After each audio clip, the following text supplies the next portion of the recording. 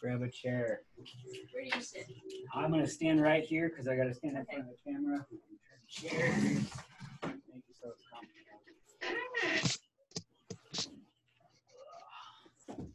Do we get extra credit for being here? Yeah, that's like 15 extra Jesus points for being here. No. No? You can hear me now?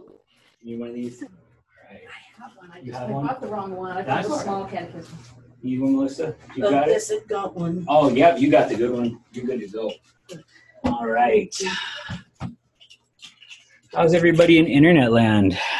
Doing fine, Pastor. Fantastic. For credit for finding the Zoom link without getting the Zoom link. Yeah, you're welcome. Same one every week, all right? We're trying to keep it as simple as possible. The Zoom link is exactly the same every week. I didn't know it worked that way. I thought there was a new one every meeting. I'm trying to keep things as easy as I can for y'all. Yeah. Come on, grab chairs. There's a couple right there. We can go steal some from the confirmation room if we need to. You're not staying? I don't want you to stay. I'm just kidding. Right here. It's fine. Sure. Yeah. Thank you. Up at the chair. There you go. We have youth group tomorrow, 5 to 7. Here. Yeah, we do have youth group tomorrow. And turn it up right there. All right, I'm pulling up the large catechism. And do you guys have any questions or anything you'd like to talk about before we get going?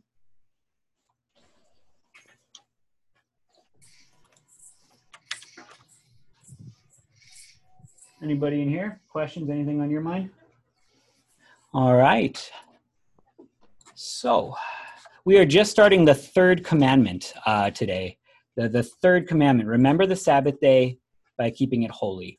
Our small catechism tells us that this means that we should fear and love God so that we do not despise preaching and his word, but hold it sacred and gladly hear and learn it.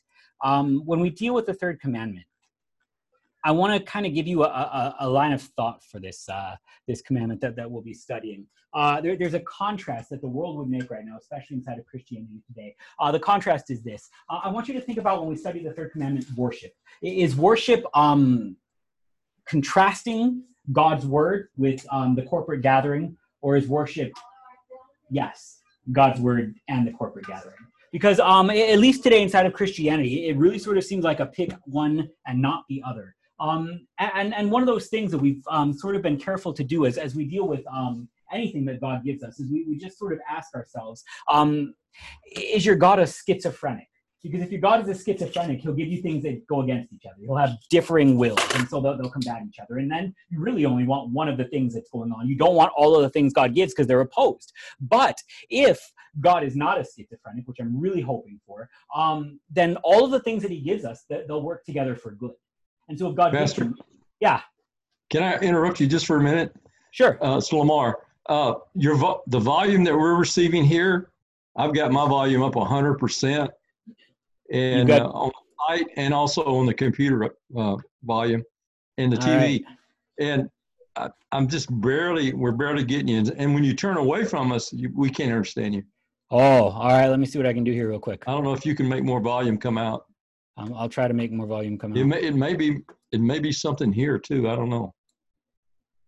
Tell you what, I'm going to pull the screen share down and try and take a crack at this real quick for you. All right. Okay. So just to kind of continue while we do it, if God is not, well, a crazy person, well, then the things that he gives us, they'll actually work together for good. And this is that all of the things that God would give us are actually collectively working together for good. We'll peg this. How about this? Is this a little better volume-wise? No? All right, we're going to try one more thing. Let's change microphone.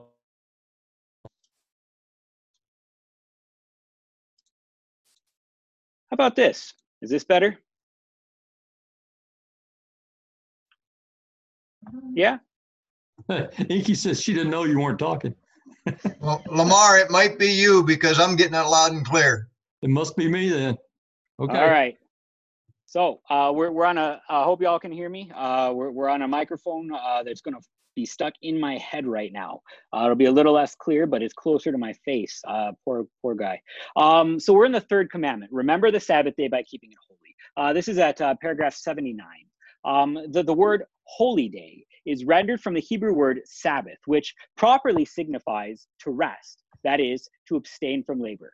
Hence, we are accustomed to say, cease working or sanctify the Sabbath. I'm not even going to try the German because I'm a Russian Jew. Paragraph 80. Now in the Old Testament, God separated the seventh day and appointed it for rest and commanded that it should be regarded as holy above all others and regards this external observance. This commandment was given to the Jews alone, that they should abstain from toilsome work and rest so that both man and beast might recuperate, not be weakened by unremitting labor. Although they afterwards restricted this too closely and grossly abused it, so that they traduced and could not endure in Christ those works which they themselves were accustomed to do on this day, as we read in the gospel, just as though the commandment were fulfilled in simply doing no external manual work whatsoever, which, however, was not the meaning, but as we shall hear, that they sanctify the holy day or the day of rest. All right, so as Luther kind of starts this thing, he says the Sabbath actually means something. This Sabbath, it means holy day. This day of rest has to do with holiness. All right, so just from this one word holiness, you can figure out the Sabbath real quick. Can you make something really holy by sitting on the couch and eating Cheetos and watching Netflix? I'm willing to try, but it's not been super successful yet. If holiness is just measured in doing no coarse work, well, that's one thing. Rest can be measured in do no coarse work. But if remember the Sabbath day by keeping it holy is actually the commandment, then when there is this rest that is called for, and rest is called for, this rest is given for a purpose. And yes, part of this is just to recuperate. Part of this is simply to rest your body and to recover a little bit. But this word holy is where Jesus butted heads with the Pharisees every time he walked around anywhere. And you know, he ate on the Sabbath day, he healed on the Sabbath day, he did miracles on the Sabbath day, all of these things that the Pharisees would criticize him for. Except here's the thing, is Jesus holy? The whole day is sort of about him. That's his day. The stuff that Jesus wants to do on that day was set aside for Jesus to do Jesus stuff. We rest so that we would actually have time to be with Jesus. Are you kind of following me so far?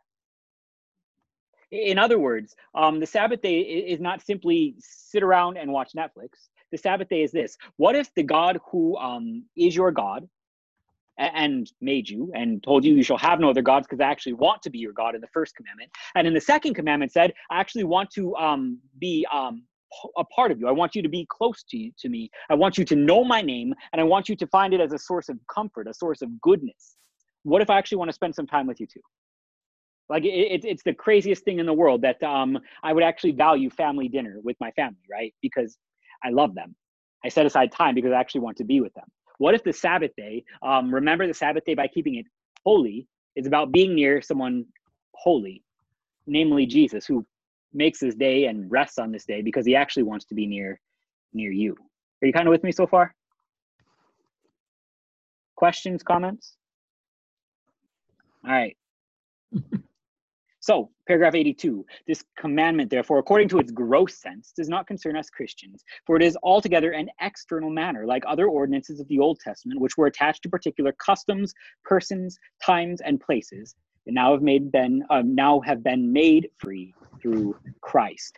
Again, when we talk about the law, we talk about the law in two regards. We talk about the moral law and the ceremonial law.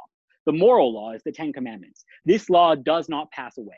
This law is ours forever. And so Christians, even though, for example, I'm going to move this because I'm staring at you through it and it's just bugging me. I know. I'm going to go cross-eyed. The Ten Commandments still apply to Christians, right?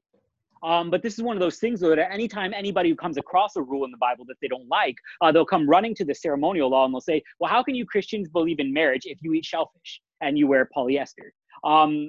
Because you grab sort of old ceremonial laws in the Old Testament where there were clean and unclean foods, where garments were actually not supposed to be mixed together, these external things. And they sort of mold it all together.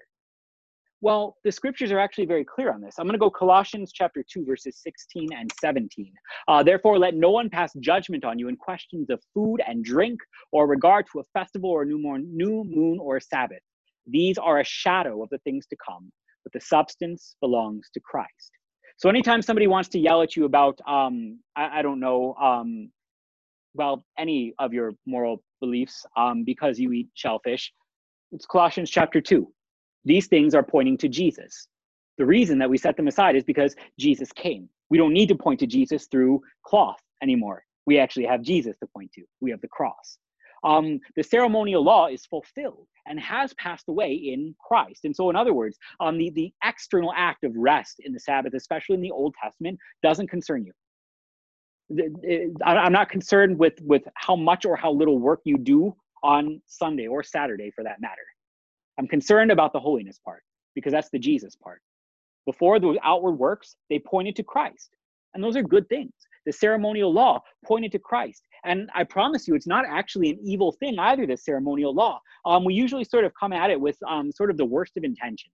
The ceremonial law. And so we'll grab hold of this and we'll say, this is at best sort of a group of people trying to control a mindless brigade who kind of followed them around the desert. And so they'll point out things like, for example, the women who were cast outside of the camp every time they menstruated.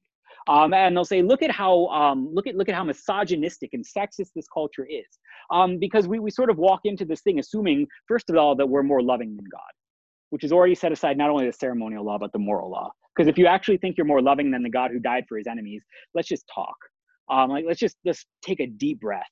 But more than that, what if, for example, before we had the hygiene products that we do today, and as burdensome as this has to be even today, what if God just wanted to make sure that women had a little bit of space and nobody bothering them?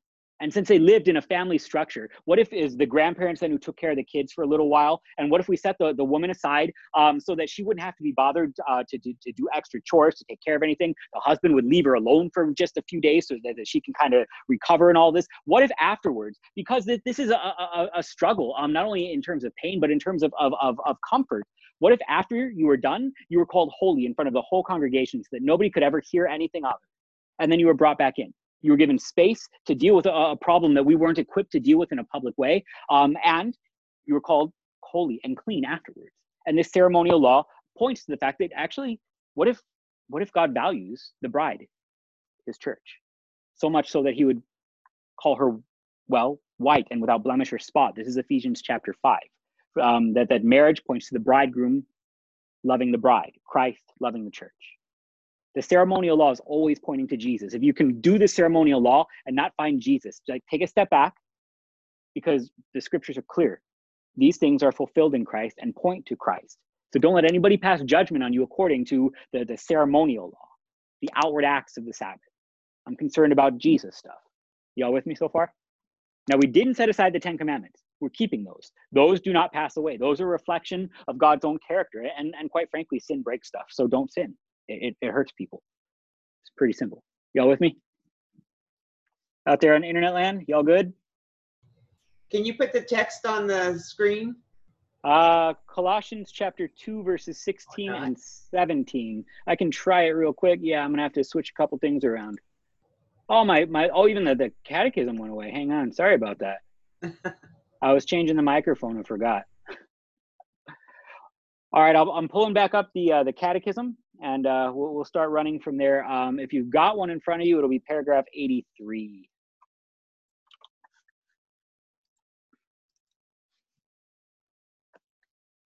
All right, while this loads, I'm going to start reading. Listen, and I'll get it up as soon as I can.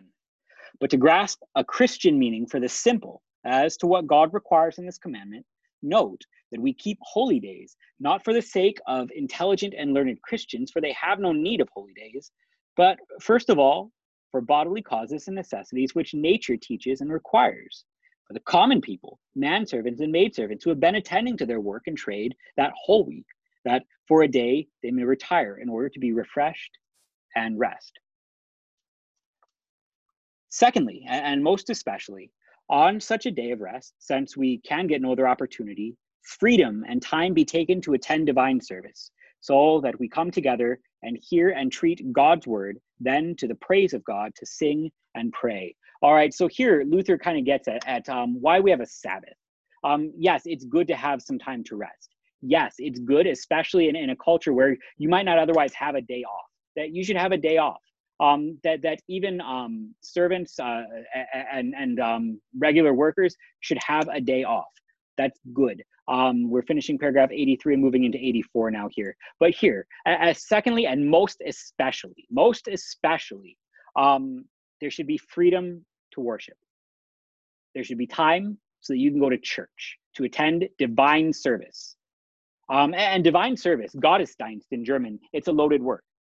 Divine service means the communion service. Like that's what the German word means. You can take that however you want to take it. But when Luther means divine service, that was what it was. It's important that we would also hear God's word, and then to the praise of God, sing and pray. Now, remember when I kind of started this thing off, I said, when we hear the word worship, should we say this is either just in church, or this either just is reading the Bible, or should we say this is both? And this is both. And here he's painting a picture that these things are not to be set against each other, that you actually should have time to study the scriptures. You actually should have time also to receive God's actual gifts. You should actually have time to sing. You should actually have time to pray. All of these things come together because the God who gives them all to you actually wants them all to work for good.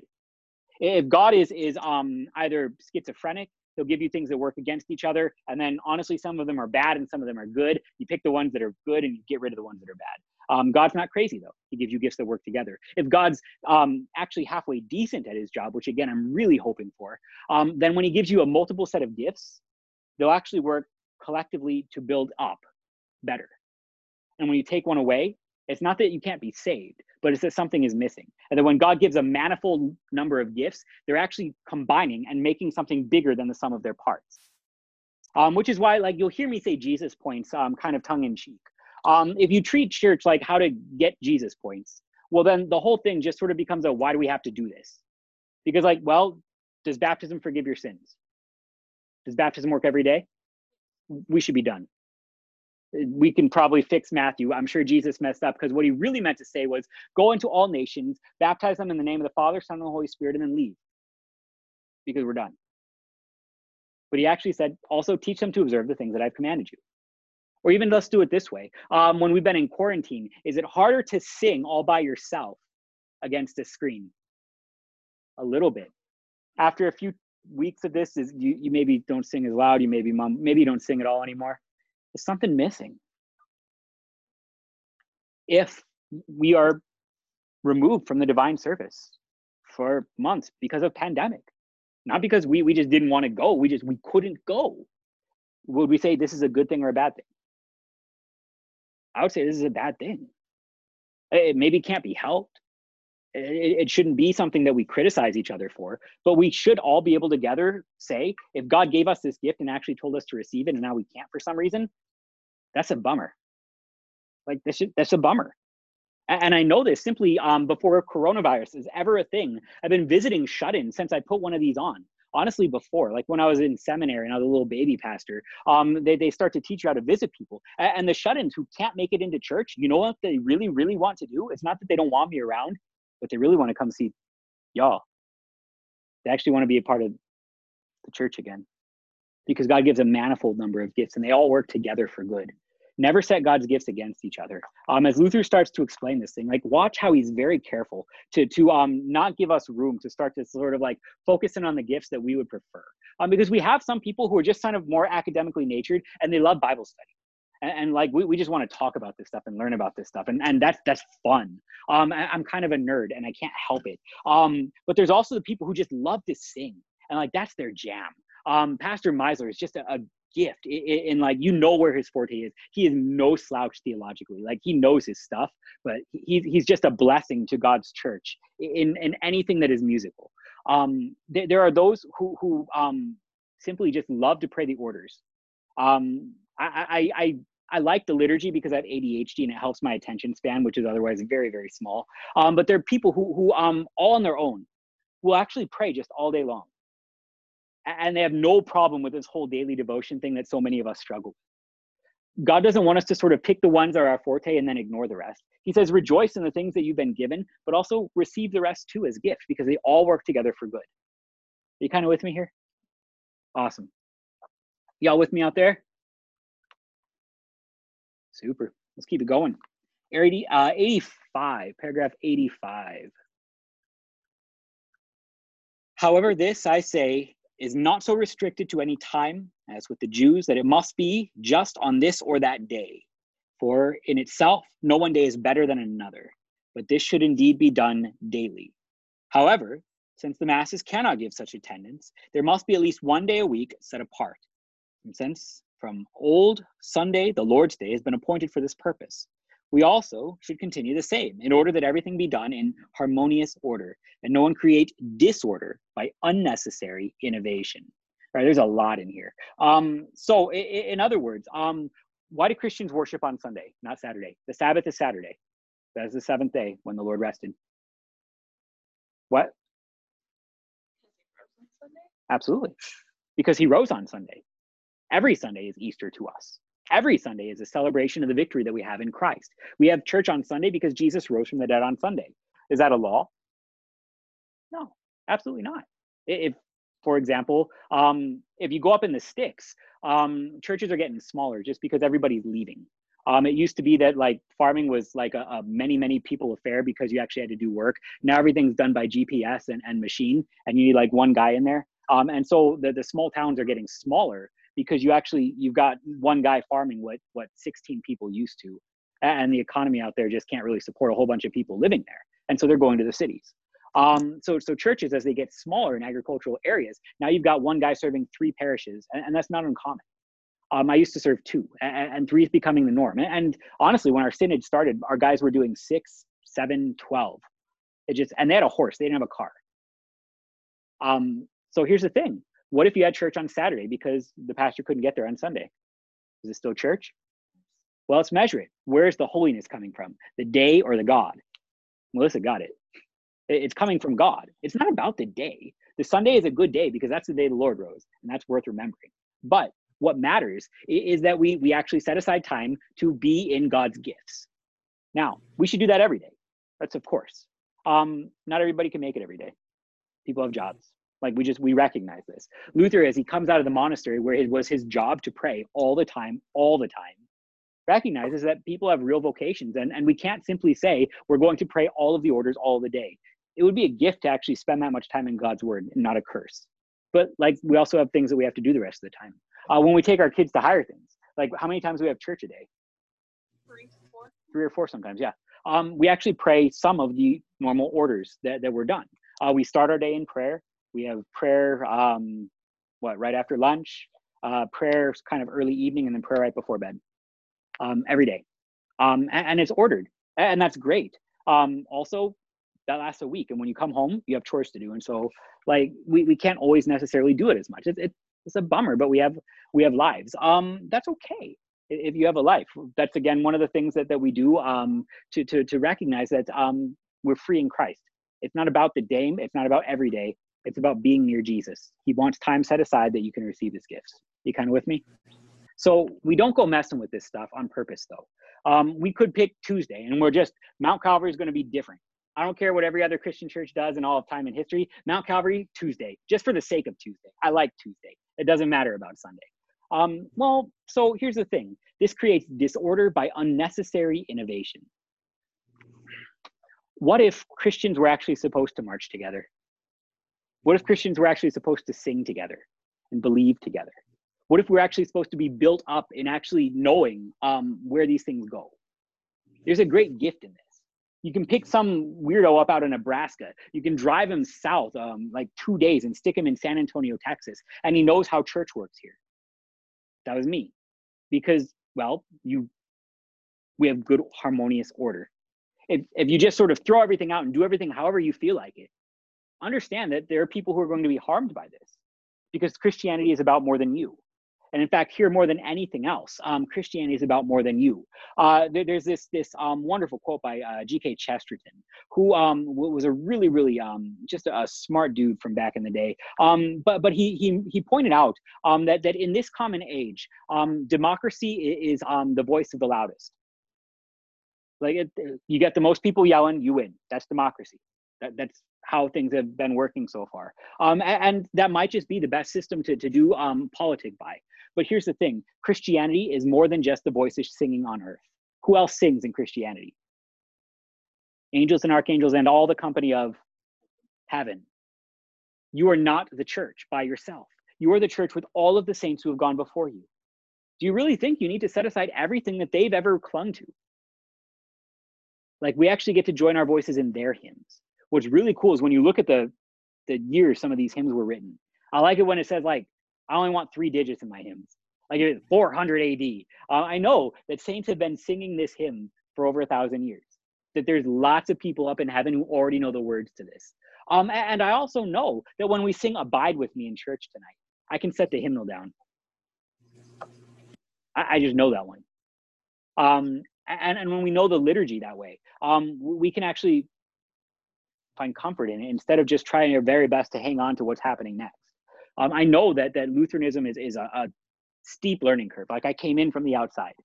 But at the same time, once you learn it, there's a great gift that you're part of something bigger than yourself here. Luther warns us about just messing with stuff for the sake of messing with stuff. He says it creates disorder. And well, God is not a God of chaos. God is a God of order. In fact, the first thing that he does when he's creating, what's he do? You know? Verse 3. Let there be light. And all of a sudden there's days and there's nights. As soon as God gets here, he starts making things ordered. It's the devil who wants the chaos. It's the devil who wants the disorder. We talked about this in the second commandment when we were talking about praying in tongues. And we talked about sort of a God who creates order is a God who actually wants his name to be heard. And if your idea of prayer is sounding like, well, what the people who are possessed by demons in Jesus' time sounds like, you might be praying wrong. Your prayer should actually be ordered. That doesn't mean that you have to pray words that have already been written down for you, but it means that as we pray together, we actually should find comfort in each other's words. This is about more than just you and God. This is about us, who God knits together in his son, Jesus Christ. Are you kind of with me so far? Yes. Questions? Comments? All right. Yeah. Talking about coming from the outside, I came from the outside too. Good. But you're talking about, that's one of the many things that I've liked so much. Coming here, learning more, is because when we're learning, we're not sitting there going, okay, well, this is what we believe this week, but 6 weeks from now, we're going to go with the flow. We're going to change. Right. Our beliefs haven't changed. They haven't changed. It's great. That's amazing and wonderful. And there's so much there's powerful stability in that. Absolutely. I think that's kind of an odd way to describe it, but yet, I think it works. I mean, if Jesus Christ is the same yesterday, today, and forever, then you probably shouldn't have a church that changes every day. Like, you probably shouldn't. I'm not saying that the visible aspects of it don't need to pivot to meet the needs of today. I'm not saying that at all. But what I am saying is the gifts given should reflect the eternal truths. And so, for example, air conditioning became a thing, and in Texas, we got on board that train. We should do that thing. We find ourselves in a part of town where there's a decent homeless population. We started giving lunches out. We should pivot to meet the needs of those around us. We absolutely should. But the gifts given, the truths taught, they don't change. Like, we're studying a book that was written in 1547, I want to say, as if it's speaking to us in the 21st century, because as it turns out, we haven't sinned so creatively as we like to think. All the stuff that we keep doing wrong is the same stuff they were doing wrong back then.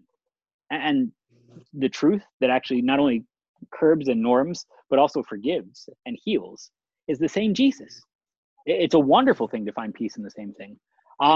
Actually, it's one of the reasons I like the one-year lectionary. I know we're on the 3 here, and that's a wonderful thing. But I told you I like to read old books. I like the one-year lectionary because I can go and read the sermons that Luther preached. And then, no, if I'm doing it completely opposite Luther, I want to just reevaluate. He might be wrong, but it's probably me because he's smarter than me.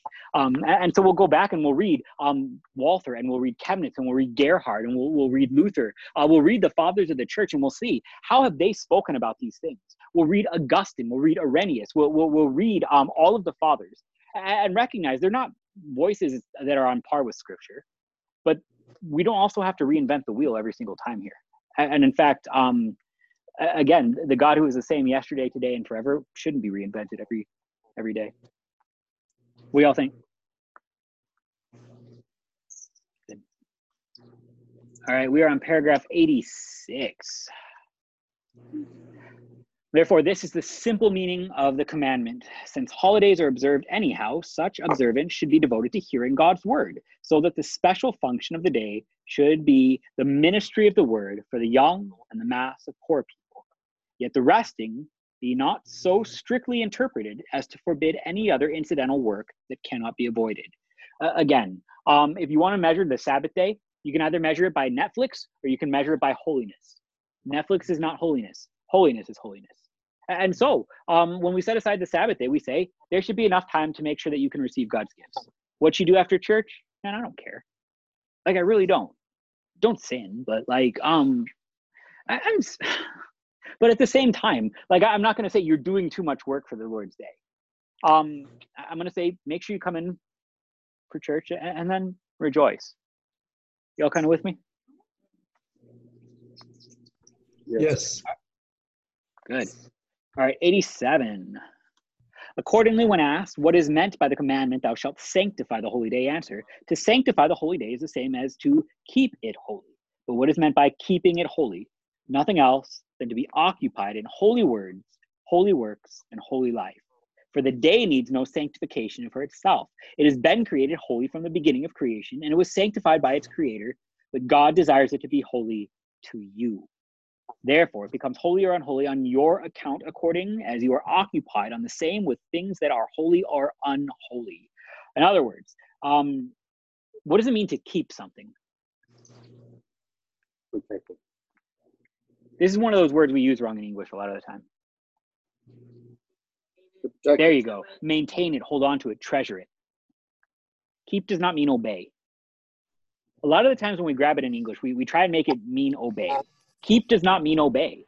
If I say keep the Sabbath day, I don't mean obey the Sabbath day. That means do no coarse work. Jesus and the Pharisees went round and around about this. It was to treasure the Sabbath day because you could actually be near the thing that makes you holy. If I say keep my wallet, I'm going to go jump in the pool, I don't mean obey my wallet.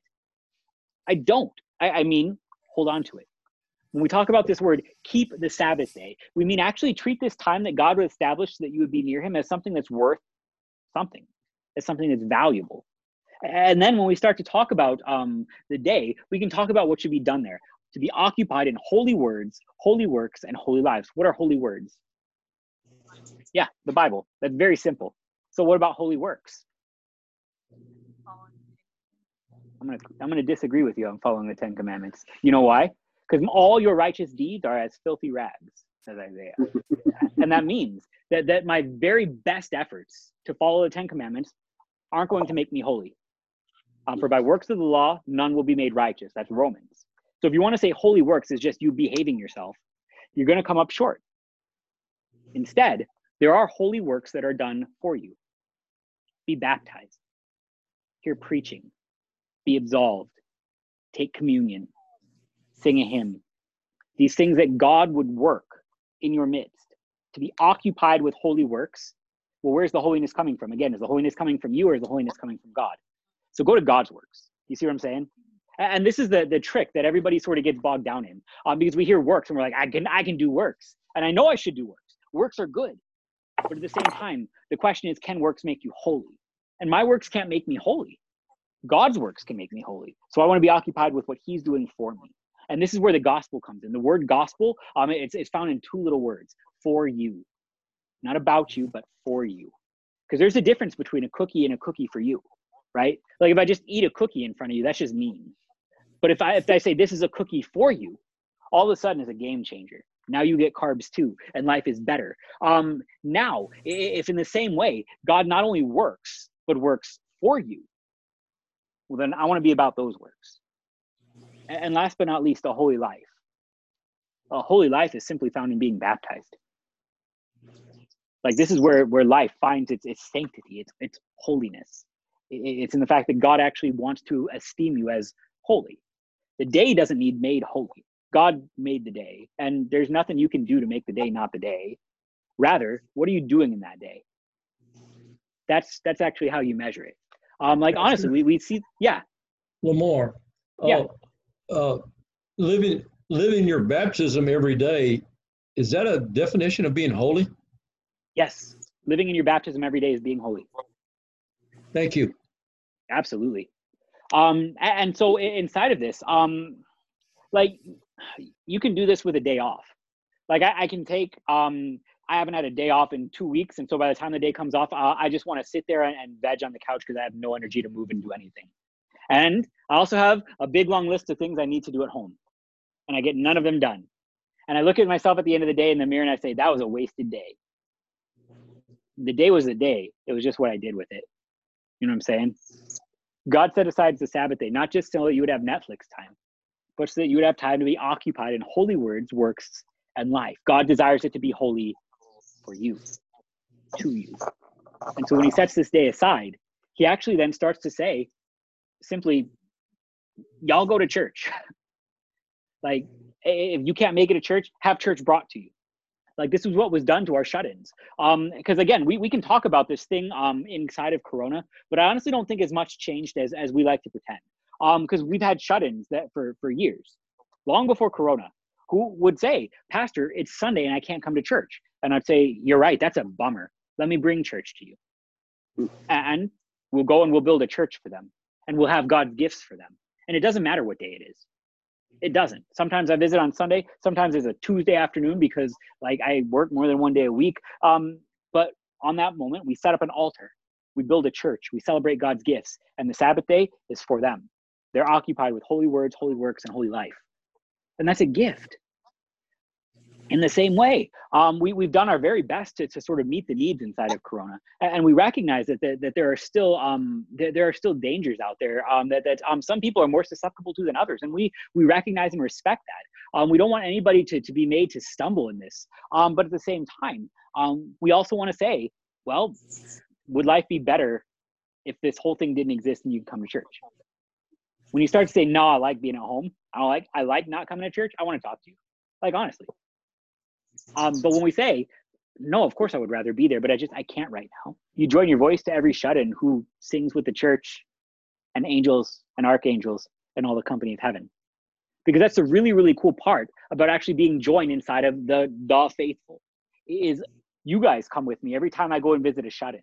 You don't realize it. But like, I pack you up in my little black briefcase with the communion stuff. And I take you in my car. You have to ride in the trunk because I keep you there. And then I'll walk you into some nursing home and I'll unpack you on some little side table with God's gifts. And you'll sing with them, with angels and archangels and all the company of heaven. If it is communion of the saints, God doesn't mean some of them. It's all of the saints. You are never alone in Christ, ever.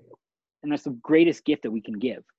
Now there are, go ahead. Perhaps this is a good emphasis that we get out of this quarantine COVID event, is that we're reminded as Christians that the church is us. The brick and mortar is just a location we show up to worship together. Yeah, church is not the bricks, but church is the gifts.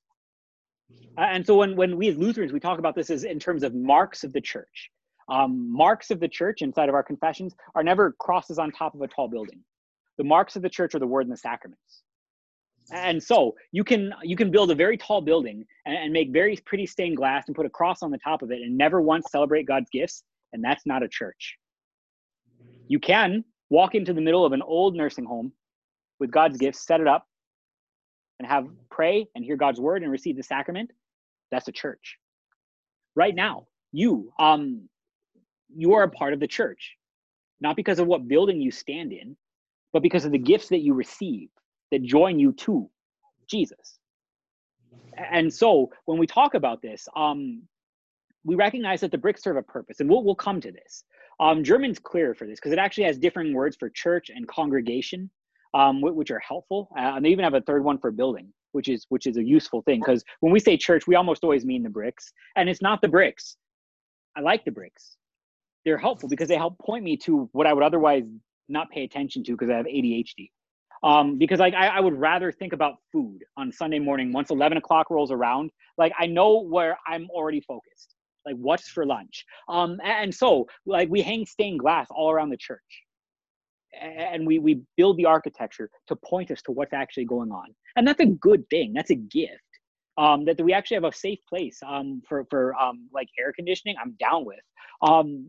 But if there were to be an earthquake tomorrow, and this building would be leveled to the ground, well, I would come to the parking lot and I would dig out from the rubble a plate and a tray and find some bread and some wine. We would have church, and it would be the church because God's gifts are there. You all kind of with me? Yeah. Over the years, in different tragedies, you've seen churches leveled by hurricanes. Yeah. Church that's burned down. Still, They're right there. They're right there together in the parking lot. In the space right now. They're still coming together. Absolutely.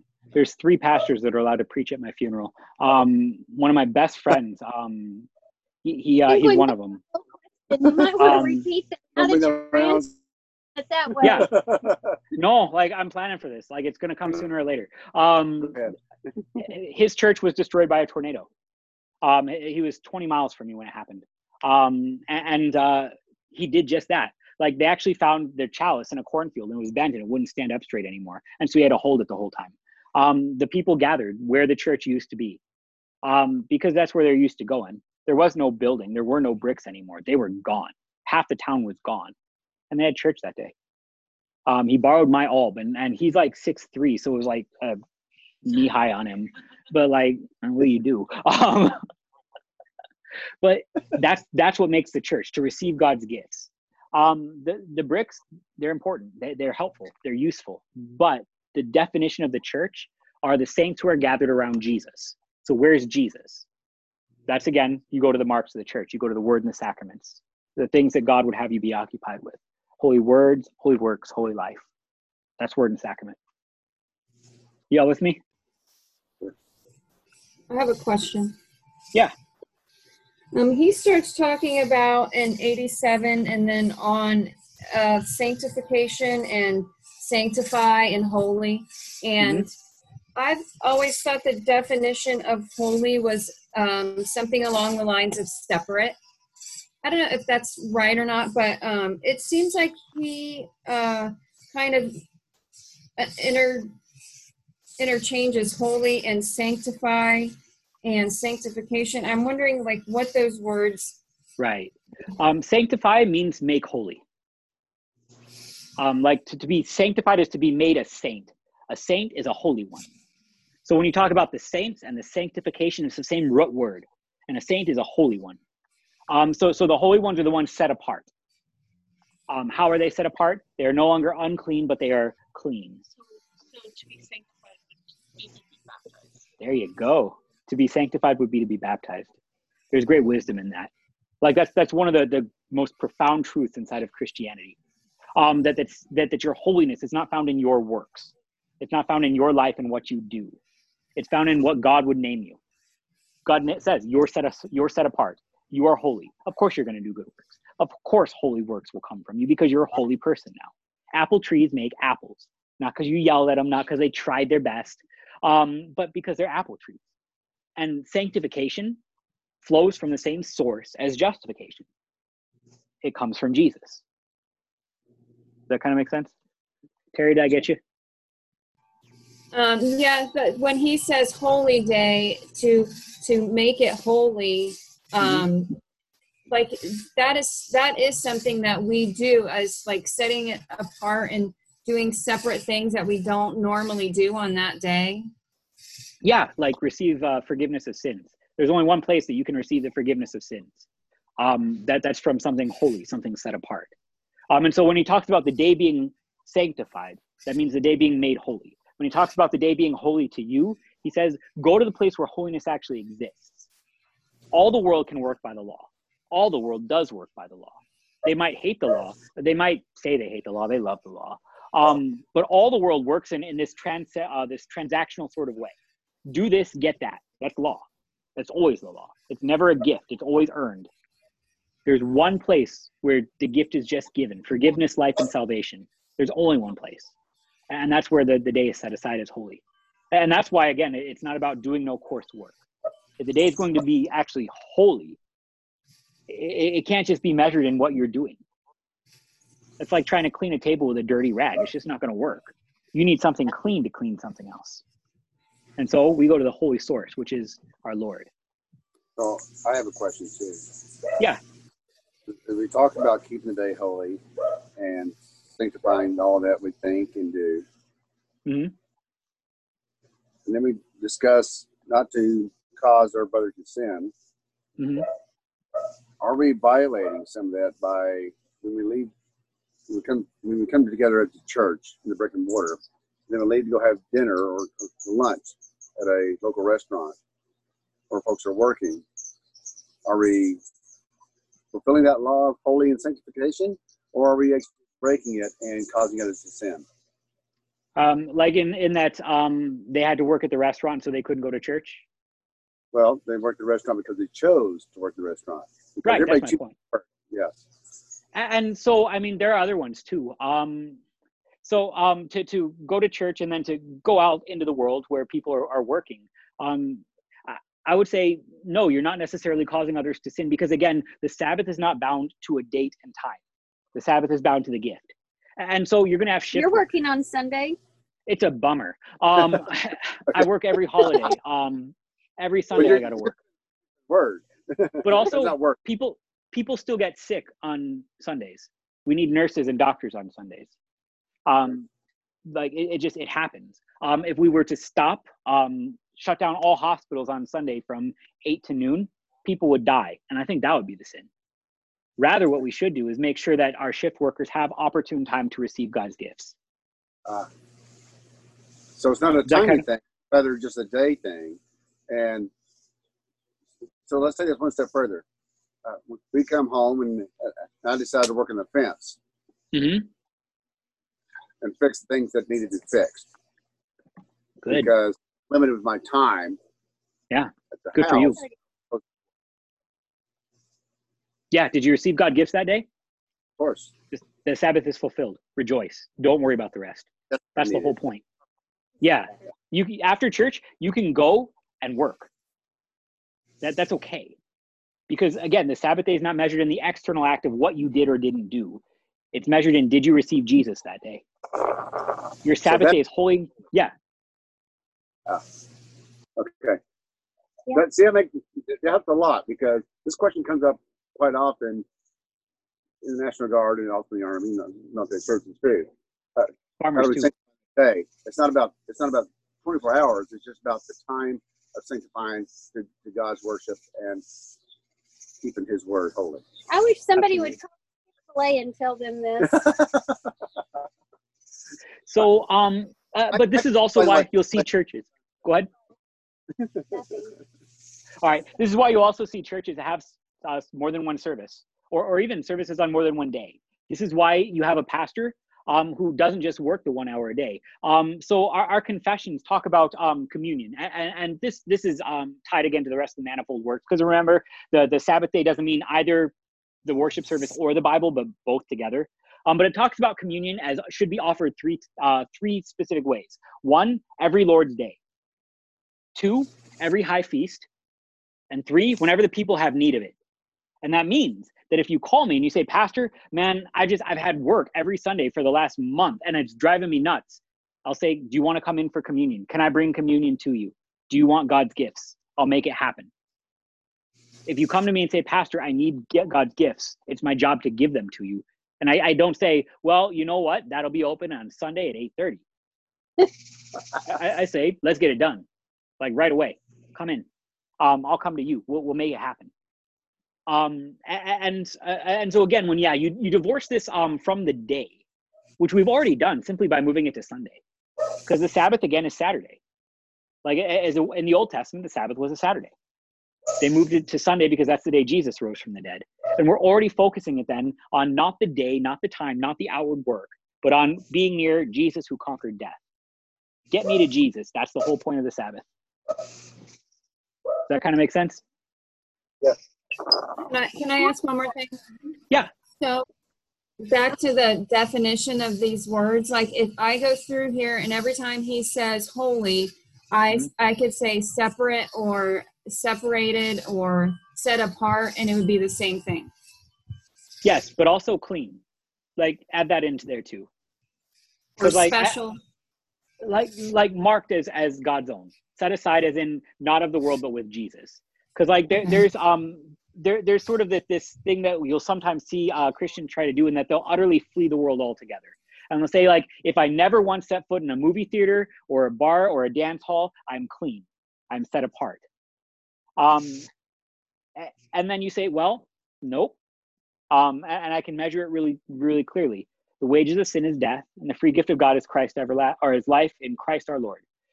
So if you never ever go to a bar or a dance hall or a liquor store, will you still die? That's the wrong kind of set apart. To be holy is to be set apart in Christ. So it's also to be named clean, to be named able to stand in God's own presence. Because remember, our Lord is a devouring fire. This is Deuteronomy. And so to go near God as one not set apart, as one unclean, is to be consumed, not in a good way. To go near God set apart, holy, it's to receive nothing but blessing. There's only two things that happen when you go near God. If you are holy, that means not just sort of set apart, but clean apart, like in Christ apart. Good things come to you. When you go near Jesus, he gives manifold blessing. To go near God in unbelief, unclean, unholy, unset apart, common, or defiled, it's to be consumed.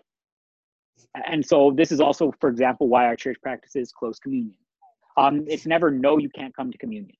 But it is, I want to make sure that when you come to communion, when you stand in front of God who's actually present there, it's done for your good. So the answer is never no, but sometimes it's we should talk a little bit first. We just want to make sure that this is done safely. In the same way, if you want to drive a car, I never just say, like, here's some keys, have fun. I say, all right, we're going to talk first. No, I don't. I definitely do not do that. I've seen some of, you guys make fun of my driving, but I don't know. And so, again, we want to make sure that when you come into God's presence, you do so for good and not for evil. It again comes to, do you think God is actually present on that altar or not? If you don't think he's on that altar, there's no real good reason. But Melissa's right. Yes, of course he's there. He says so. And so when we come up to that altar, we want to make sure that we're doing it safely. Does that kind of make sense? I have a question. Okay. Okay. In the last sentence of paragraph 87, it says, therefore, it becomes holy or unholy on your account. So it's what we do or don't do that makes it holy or unholy. So can you give examples of what the unholy is? Yeah, he actually, the rest of that sentence sort of answers that question. So for the ones in the room, the last sentence of paragraph 87, therefore the day, it becomes holy or unholy on your account. So in other words, what are you doing with that day? That defines whether or not it's a Sabbath or not. So in other words, the Sabbath is the Sabbath if, and the Sabbath is not always the Sabbath because sometimes you won't be. And so this second half of the sentence, according as you are occupied on the same with things that are holy or unholy. In other words, if you go to church on Sunday, it's the Sabbath. If you don't go to church on Sunday, it's Sunday. It's not the Sabbath. If you go to church on Tuesday, it's the Sabbath. If you don't go to church on Tuesday, it's not the Sabbath. The day is holy on what you are occupied with. Where are you? Are you in Jesus or you are in the world? Because the Sabbath day is the holy day. And so it becomes the holy day when you're occupied with holy things. Have you received God's gifts? Well, that was a Sabbath to you. Have you not received God's gifts? Well, that was not the Sabbath to you. Does that kind of answer your question? Yeah. But okay, so let's say that you're on vacation and you're in a place that there is no church to go to, but you listen maybe to a certain radio, or you read your Bible, you kind of, so, okay. Yeah, so say you're on vacation and there's no Lutheran church around. Say you're in the military and you're deployed. Say, I don't know, a pandemic strikes the world and all of a sudden the church is closed. Hypothetical situations all around. What do you do when Sunday rolls around? Or if you can't on Sunday morning for whatever reason, what do you do on Tuesday night or well, you sit down with maybe every family should have a hymnal. I think this might teach us that. Actually, I really, really like the Treasury of Daily Prayer. This is my, if I have to go somewhere and I know there might not be a church book, every single day, there's a Psalm, an Old Testament reading, a New Testament reading, a writing from somebody way smarter than me, like Luther, a verse from a hymn, a prayer. There are prayer offices inside of it, like matins and evening prayer and vespers. This is something that Concordia Publishing House puts out. There's an app too that's like $8 and it can go on your phone. And it's one of the best $8 you can spend. This right here, if you want to actually bone up on devotions, or you go somewhere where there might not be, this is what I'd say. But again, are you occupied with holy words, holy works, and holy life?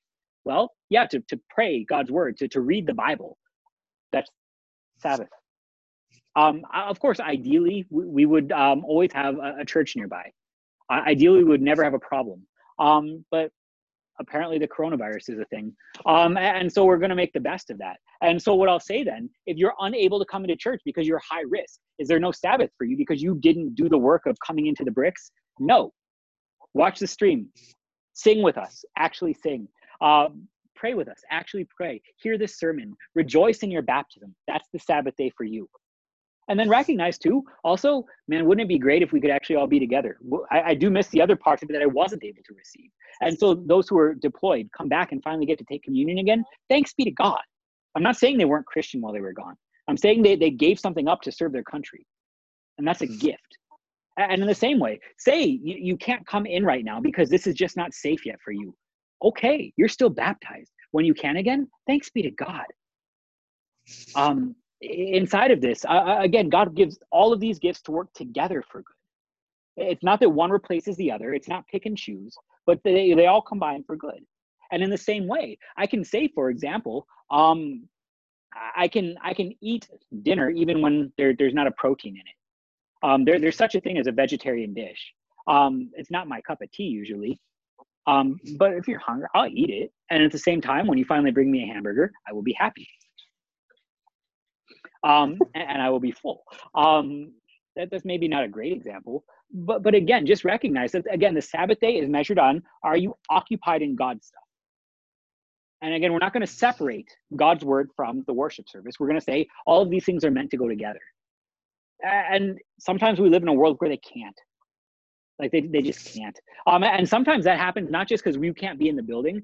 Sometimes this happens because, I don't know, I'm going to pick on my wife, who becomes a single mother for a couple hours a week. Because I go and I stand up front and she has to sit in a pew with two little kids that don't make it easy for her to be occupied with God's word and work. They're messing with her, and I'm just looking at it, and it's funny for me because I can't do anything about it. And I just laugh at my kids bothering my wife while she's trying to be occupied with God. Okay, look at this gift that she sets aside hearing the sermon so that she can make sure our kids actually appreciate what comes on here and come to love this place. And you know what? This too shall pass. And one day you'll be able to listen to a whole sermon again. That'll be a good day. This happens in manifold ways. It's okay. That's why God gives manifold gifts. What do y'all think? Yeah? All right, we are at about time, so let's pick up next time at paragraph 88. Paragraph 88. All right, let's pray the prayer our Lord has taught us. Our Father, who art in heaven, hallowed be thy name. Thy kingdom come, thy will be done, on earth as it is in heaven. Give us this day our daily bread, and forgive us our trespasses, as we forgive those who trespass against us. And lead us not into temptation, but deliver us from evil. For thine is the kingdom, and the power, and the glory, forever and ever. Amen. Thank you all for your time here and there. You all have a good night. Thank you, Pastor. Thank you.